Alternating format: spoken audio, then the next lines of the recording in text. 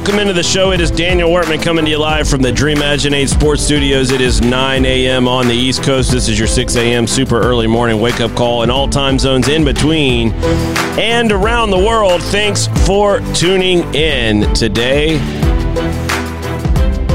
We have been talking about, at the beginning of the show, over the last couple days, the councils that make up U.S. soccer. And on Monday's show, we got into a little bit of the overview of the structure of the federation and why we have some of the issues that we have. And some of it comes down to the way U.S. soccer has structured itself in terms of the councils. And I often refer to those as silos because they're not working together. And it's because they're not constructed to work together. The system and structure of our federation is not one that unifies. Instead, it turns organizations against one another. They compete in areas where we shouldn't be competing, and it weakens our ability to compete in areas where we need to compete.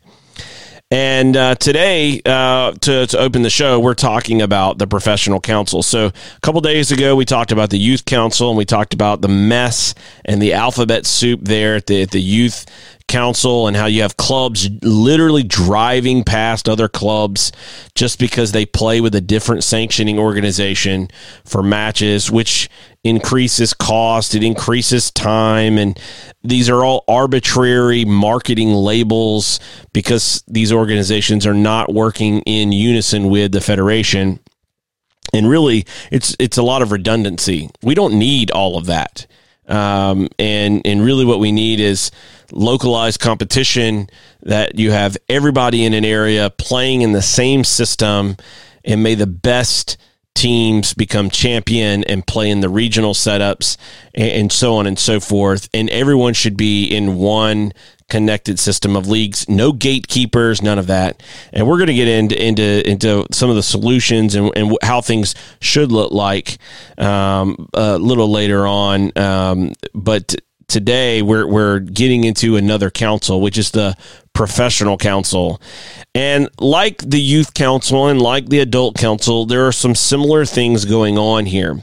U.S. Soccer says that its mission and its goal is to make soccer in its preeminent forms, in all of its forms, the preeminent sport, I should say, in the country.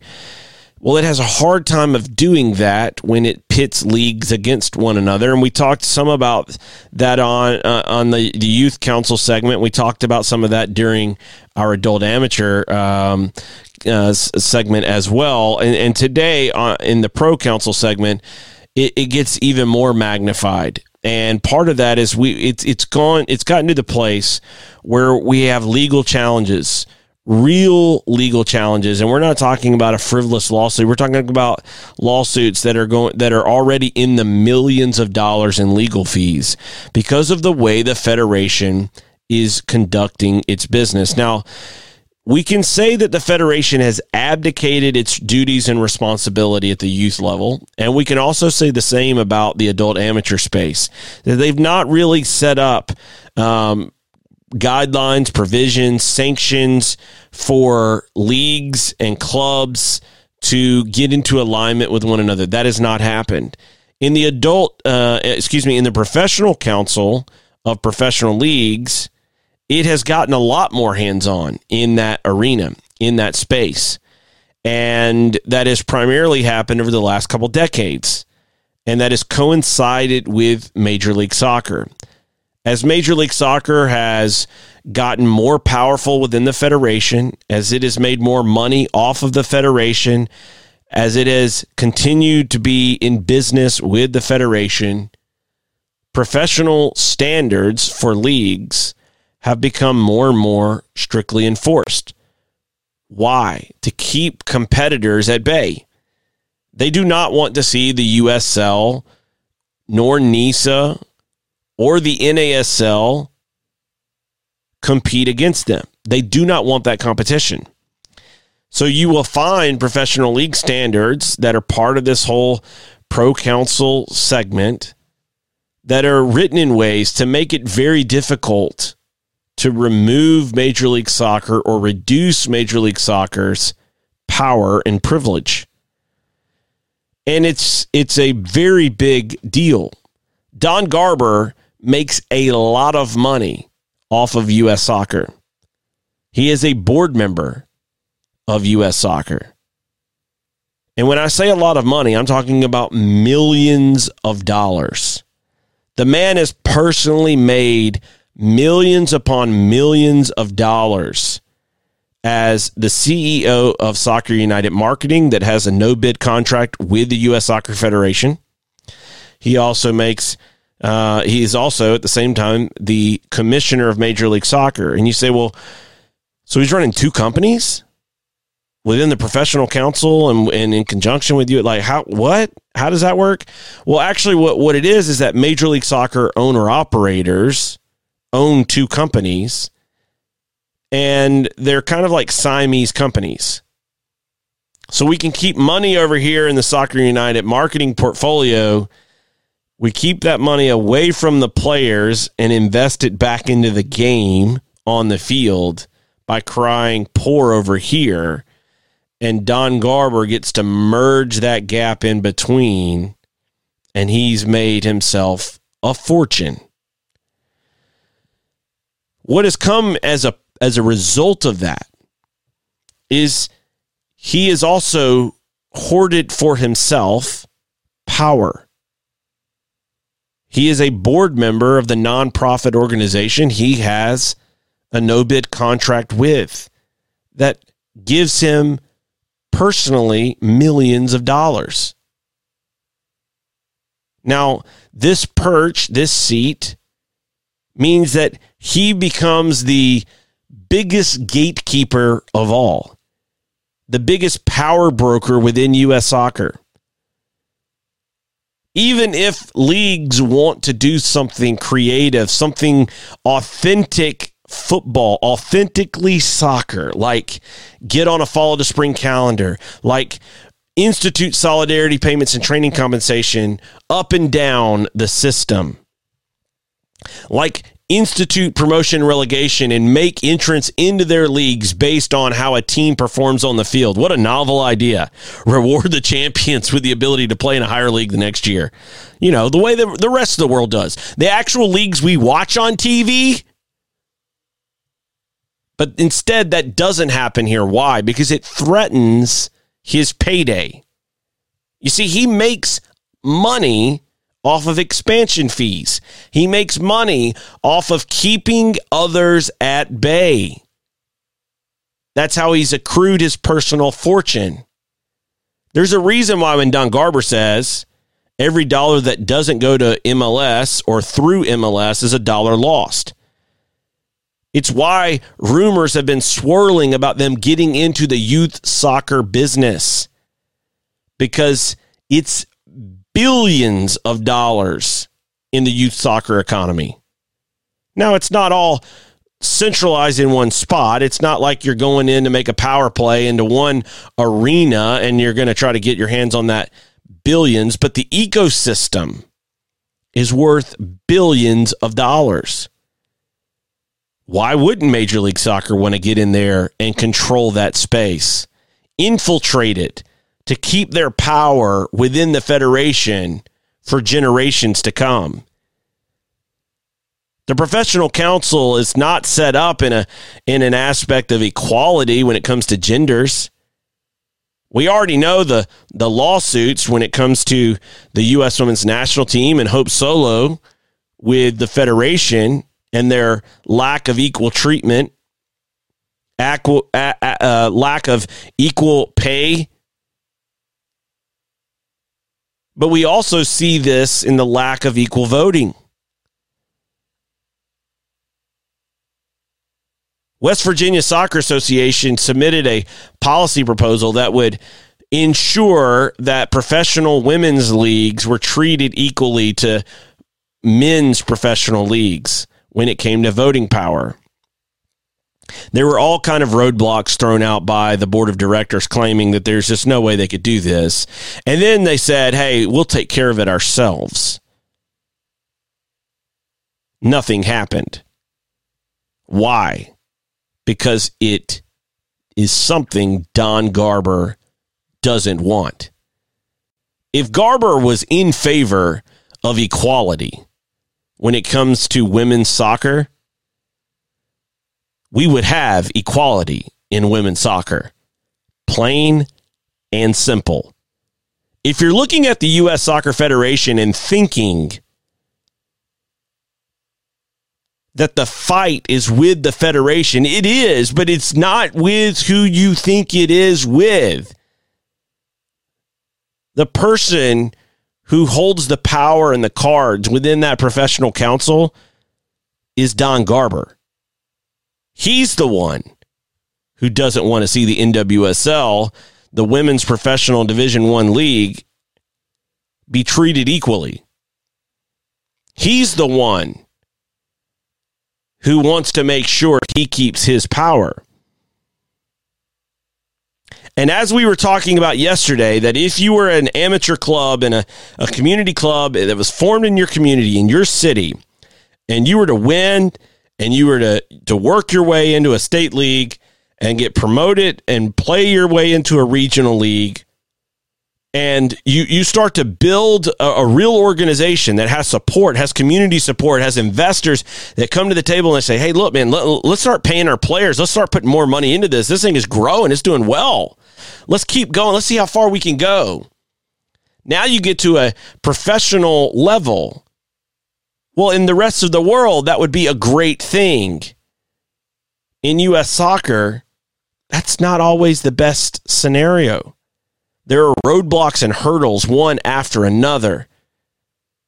You have net worth ownership requirements. You have to get admitted into a league, not based on whether you're good enough, not based on whether you earned it on the field, but whether the country club says yes and extends you an invitation.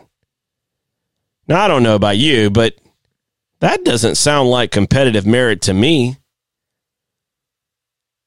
Our professional soccer, our professional council should be focused on creating the highest level of play in the world. It should be where every player in the world dreams of coming to play. And it should be where every club in America aspires to get to, or at least develop players for. But that's not the case. Instead, we have a system that limits player wages, that it limits access to clubs. It limits access to entire regions of the country arbitrarily, because we have embraced at the federation level gatekeepers. And the biggest gatekeeper of all is Don Garber. Our sponsor for the show today is DuctigBrand.com, DUKTIG brand.com. And if you're watching the show over the last few days, you're trying to figure out, hey, man, where could I go to write down some notes? Like, this is some interesting information I didn't even realize. You could order you a notebook, order you a journal from Ductig Brand today at DuctigBrand.com and use promo code DWShow. You'll get 10% off of that order at DuctigBrand.com. We'll be right back after the break with part 2 of our interview with Vince McConnell.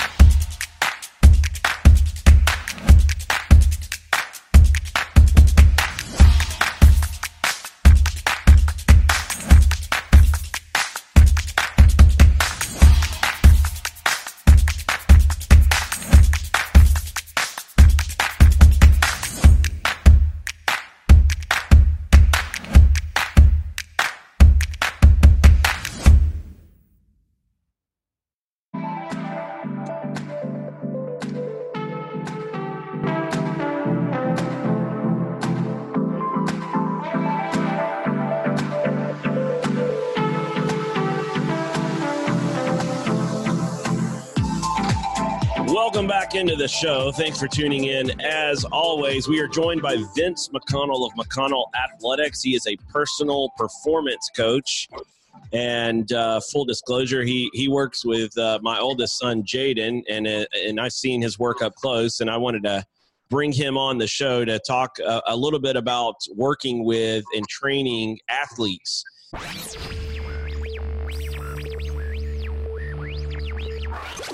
You've got an advantage. You may not know it yet, but you're going to have an advantage. How important is adversity to athletes who excel?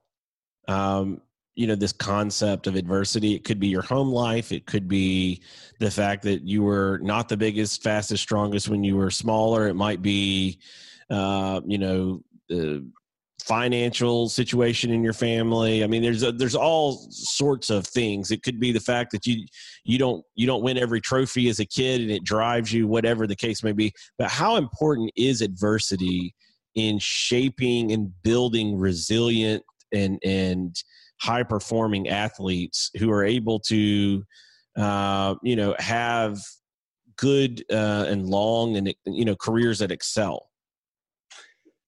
I'm not going to give you the popular answer with that, because the popular answer would be, or the standard company line would be, oh, adversity makes you better. Adversity is always a good thing. Well, how much adversity? In other words, where do we define, oh, it's good for a kid to be without, food on the table. It's good for a kid to be without. The reality is I've trained plenty of kids that have lived in adversity, that are loaded with talent, that wind up in really bad situations in their adult life. So they did not benefit from the adversity. I've known kids that have dealt with adversity that have thrived. I've known kids that did not have much adversity. They pretty much lived, without any concern about knowing where anything was ever going to come from, that turned out not only to be good athletes, great athletes, go on and play in college, but ended up being really good people. So the adversity thing, it always comes back to this, Daniel. If adversity can eliminate indifference, it's a good thing. If having everything done for you and having everything available for you creates indifference, it's a bad thing. So anything that is going to eliminate indifference, and the reason that I keep bringing that word in is because you can go through adversity and have come from a single home family. Your mom's maybe working 4 jobs. You've got siblings that are all in trouble. You've got the worst of the worst environment. And if that causes you to have a chip on your shoulder and to look at life like you've gotten the raw end of the deal, you've gotten, everything just tends to not work out for you, and you take that mindset, it's not productive. It does create a certain sense of, well, I'm just gonna be in control of my life by sabotaging it, because people want control more than anything else. They want to be able to feel like they're in a sense of control. And that was, I'm trying to think, the other day I was on a podcast and we were talking about that very topic, about where when things don't go the way you would hope that they would go, there are one or two ways. You can either respond to that in a productive way about, okay, this is what I'm in control of, or you can look at it as, I'm going to gain a certain sense of control. It's like if you're driving along and you get a flat tire and you go, gosh, I wish that hadn't happened. Well, I'm going to take control. I'm going to puncture the other 3. It's like, okay, now where have you gotten? You feel there's a certain sense of feeling like, okay, now I'm back in control because I did that. And I know it's a really simple, probably oversimplified example, but adversity, you can't depend on adversity. Like when somebody goes, if I'd never gotten injured, if I'd never done this to my knee, if I'd never done it, I wouldn't have worked as hard as and I go, okay, that may be true, but the reality is you could have had that without having to go through the injury. But in an isolated case like that, Daniel, somebody may have responded and they may have been indifferent, and that led to them getting the injury. And then them going through that adversity, they come out the other side and then they're better off. And then you have the other side of that where somebody could be doing everything that they needed to do right, and then they have an injury. And then that causes them to respond almost in an indifferent way of like, well, I guess this isn't for me. I guess I shouldn't have, I guess sports is just not for me because I've been working so hard, and then this happens. So adversity it can be something that can spur on greatness, But it all comes down to that word of indifference. If it's going to create indifference or eliminate indifference is going to be the deciding factor. So indifference is the bigger key. It's eliminating indifference more so than adversity, in terms of building the kind of competitive character you need to be successful. Is eliminating indifference more than embracing adversity, if I'm understanding. Correct. Because, like, for instance, if somebody was to tell you, without that tragic event in my life, I never would have done A and B. Okay. Now, that's good that you've turned that into a positive, and then you yourself have come to a solution in your mindset to understand I got to move forward. And this is, I can't do anything about what happened. This is a good thing going forward. If that hadn't happened, I wouldn't have had the mindset that I have now. I would have taken life in a complacent way. Then again, that should be something that's applied specifically to that person, as opposed to some kind of testimonial of this is how you get successful. Is you have some tragic event happen in your life. You have some horrible thing happen that causes you to have to see what you have to work with it. That saying, you don't know what you have until it's gone.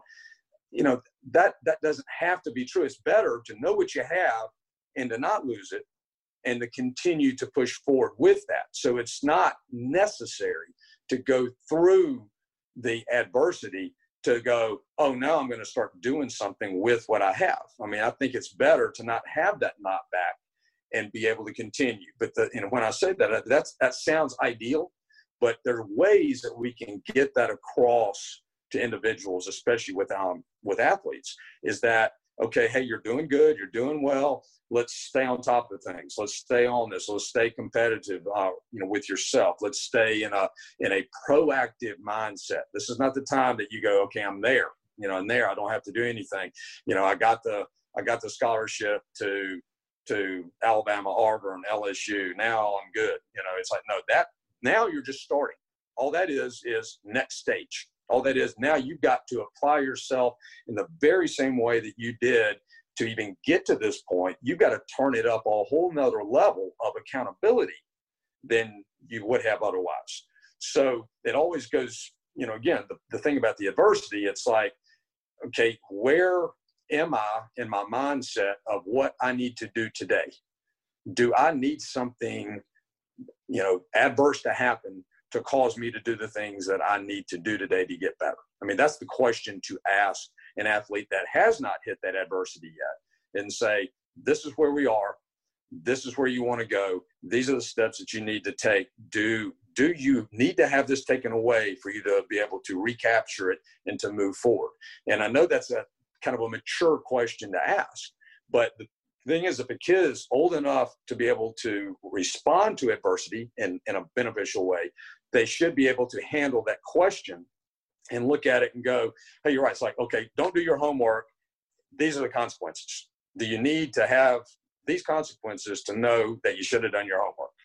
That kind of thing. It's like, goes right back to the keep it simple when you're communicating this, even speaking in metaphor or symbolically as opposed to the specifics. In other words, you don't need to go up to a kid and say, hey, do you need this to happen and that to happen? That maybe is specific to them. Talk in generalities so that they don't develop a level of fear when you're talking to them. So you talk about it in a way of do you need to spill that off look, that's right on the edge of the table. Do you need that to fall off the table so that, then you wish that you had it to drink, that kind of thing. It's right. Kind of speak in a way where they kind of go, hey, that makes sense. Go, oh, okay, well then what do? Don't let it be on the edge of the table. So bring it back here. You don't need the quote adversity of spilling your drink and not having it to go, darn, I wish I'd brought that back over here instead of letting that happen. So it's more about that.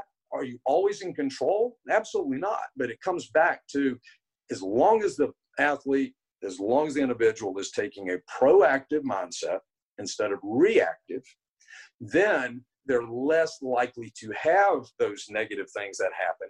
And if they do, they're going to respond in a more readily way, as opposed to, like I said before, do the self-sabotage and go, okay, well, that just means, I'm not supposed to, pursue this career. I'm not supposed to play this anymore. I'm not supposed to, because then that level of indifference comes back again. And why do they choose indifference? Because it gives them a sense of control in that environment, because people always want to, it's kind of like when we were younger and you had a girlfriend and you're thinking maybe you ought to break up with her, and she's probably thinking maybe she should break up with you. You want to be the one to break up with her, and you don't do it. So you wait, and then she comes and breaks up with you, and you go, wait a minute, hold on.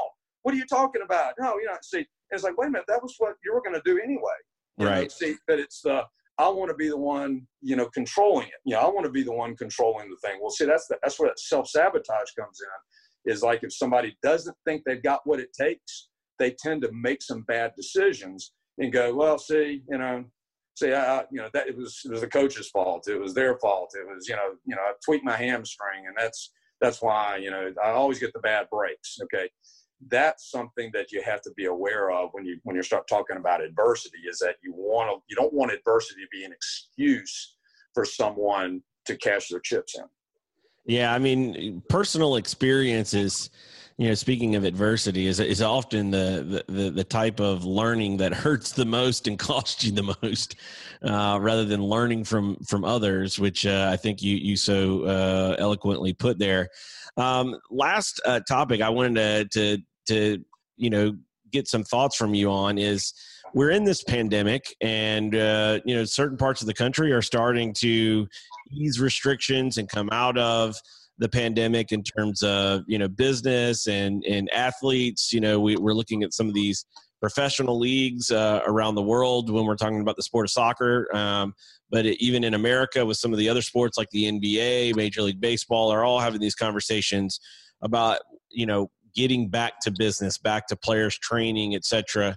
How important is it, as these players get back into competition and training to get ready for either starting or restarting their seasons? How important is it for them to do it in a smart way, rather than just kind of thinking, hey, it's like flipping a light switch?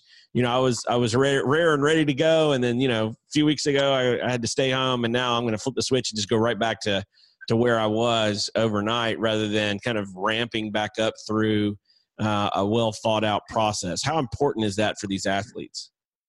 It goes back to the mindset aspect as well, because that's something that and again, it depends on the type of athlete that we're dealing with. If we're talking about college and high school athletes, let's specifically for a moment just talk about them that are used to being in a high school program, that are used to being in a college program.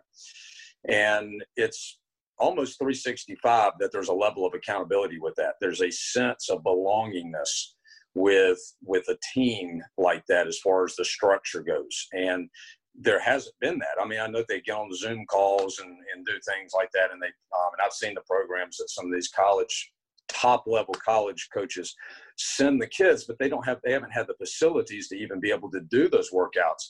So there is definitely the need to take it in a very deliberate process on the return, as opposed to having everybody's been caged up, man, bam, now we're going to unleash it, and then everybody's going to come back and just start going crazy with their training.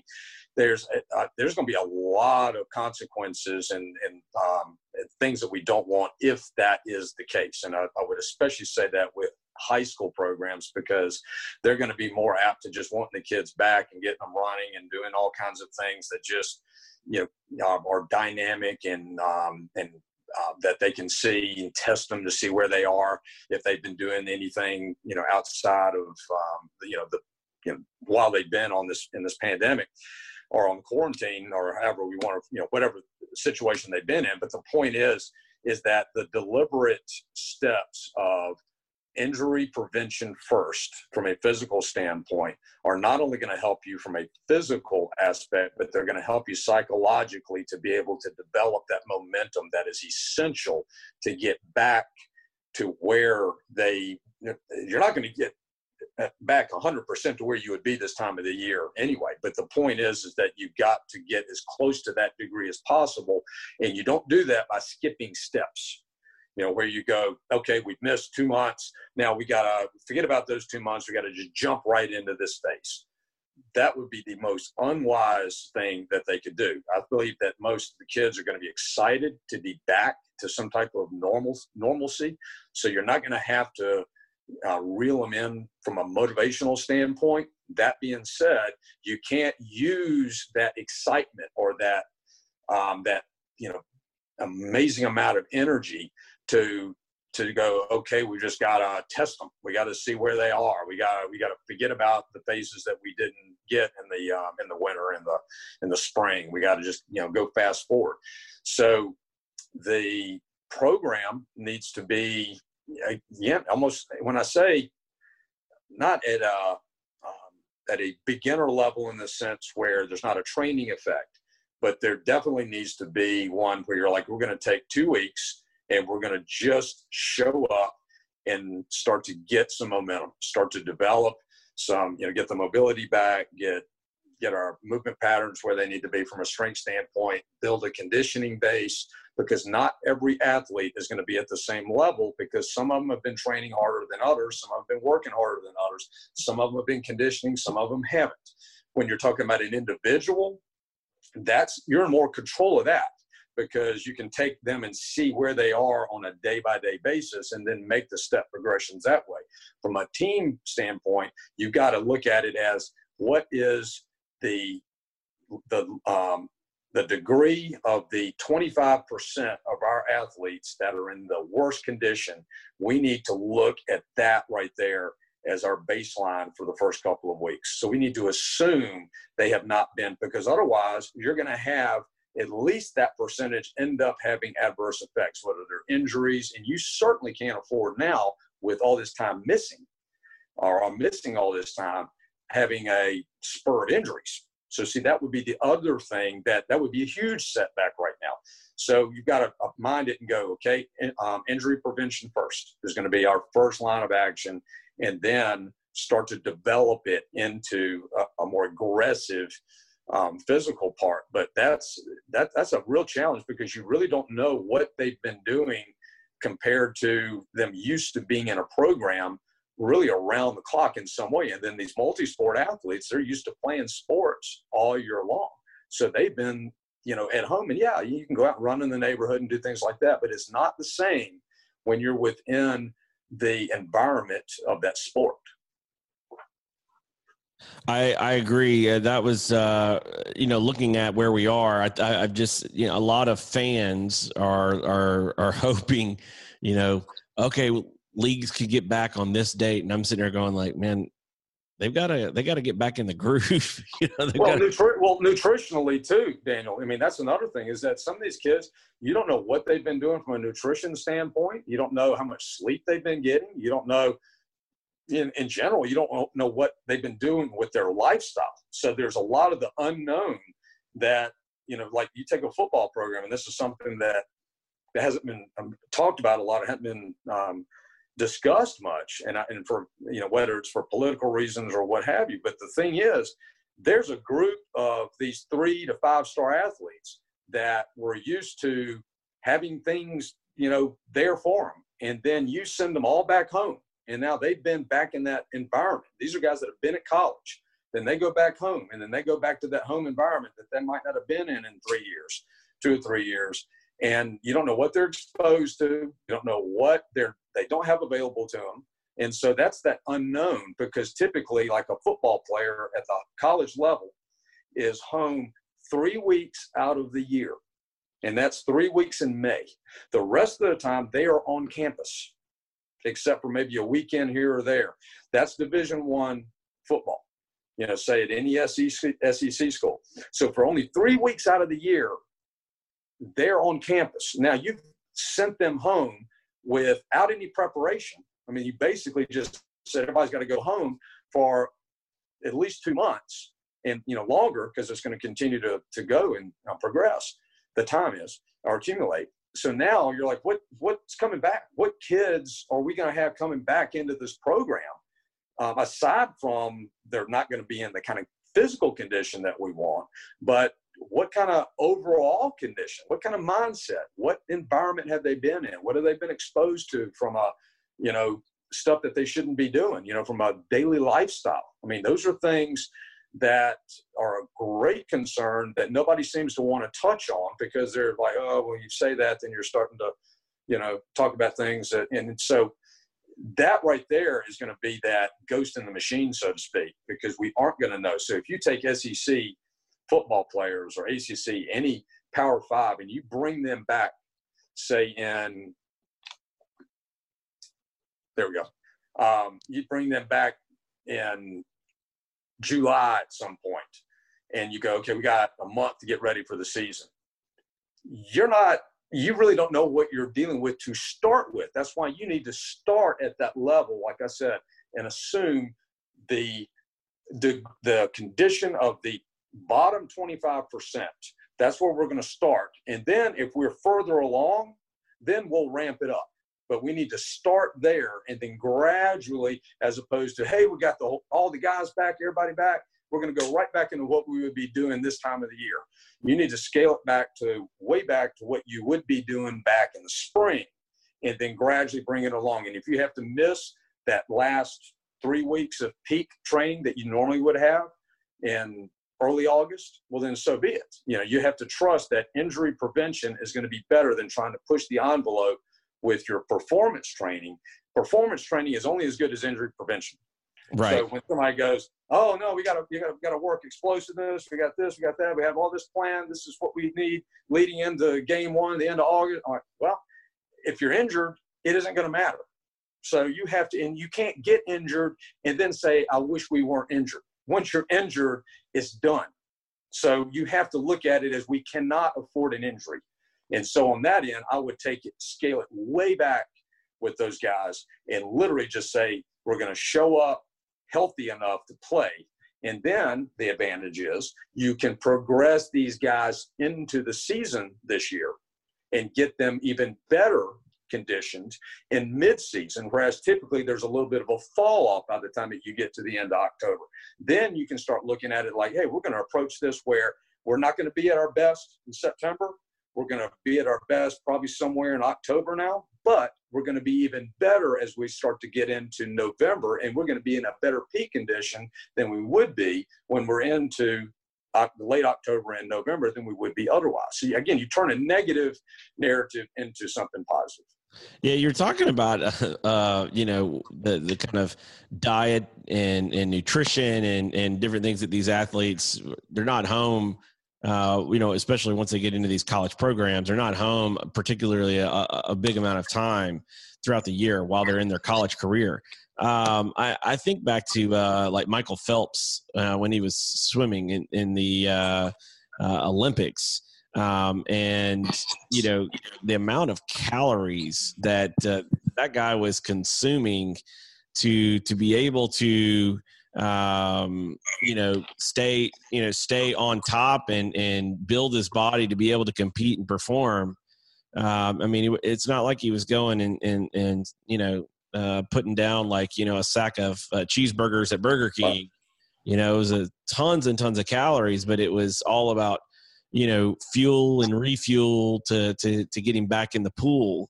And so building all of that is part of, obviously the mental piece that we've talked about today, as well as the physical piece, but reminded me a little bit of some of the things he's talked about in the past about the dietary things that play a large part of that, along with sleep and rest, et cetera, for recovery. So look, I appreciate. I was going to say all of that you just mentioned.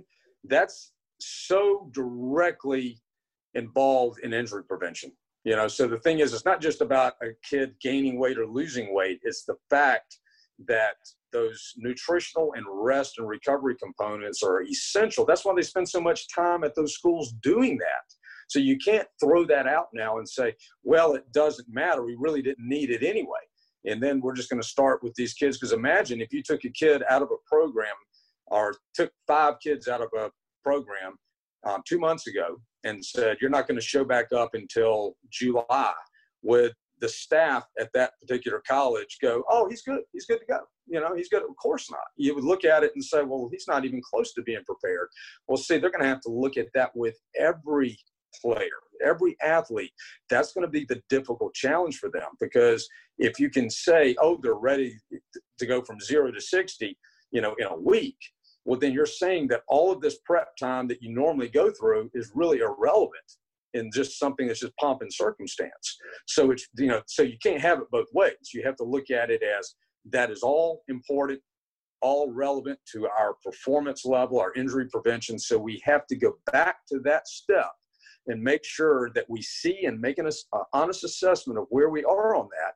If we have a group that has been doing their due diligence and they're ready, then we can step it up. But we've got to scale everything back and see where everybody is. Like I said, the same way I would do it with an individual, they need to do it with an entire program.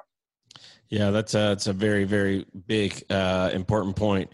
Vince, I appreciate your time today, and for sharing your insights on athletes and high performance athletes and the mentality, the psychology piece as well. I really appreciate you coming on to do that.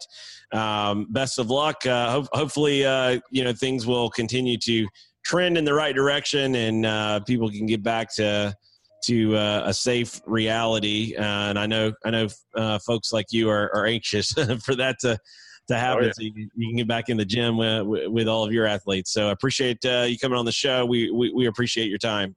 All right. Awesome time. I appreciate it, Daniel. Thank you. Thank you.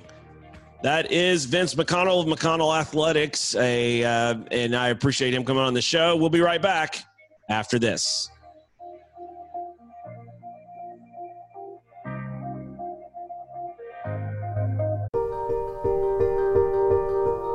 No one, no man, no woman, no child should ever have to drink green water with bugs, with algae, with disease in it. Bad water and a lack of toilets kills more people than all the wars in the world. We know how to bring clean drinking water right now to every single person on earth. And when you can bring water into communities, it truly transforms them. It changes everything. Or you could know that you'd made a difference. You could know that you had truly impacted the life of a family, of a community, of a region. There was either clean water or there wasn't. We believe in a world where every single person has clean and safe water to drink, and we will continue fighting until that happens.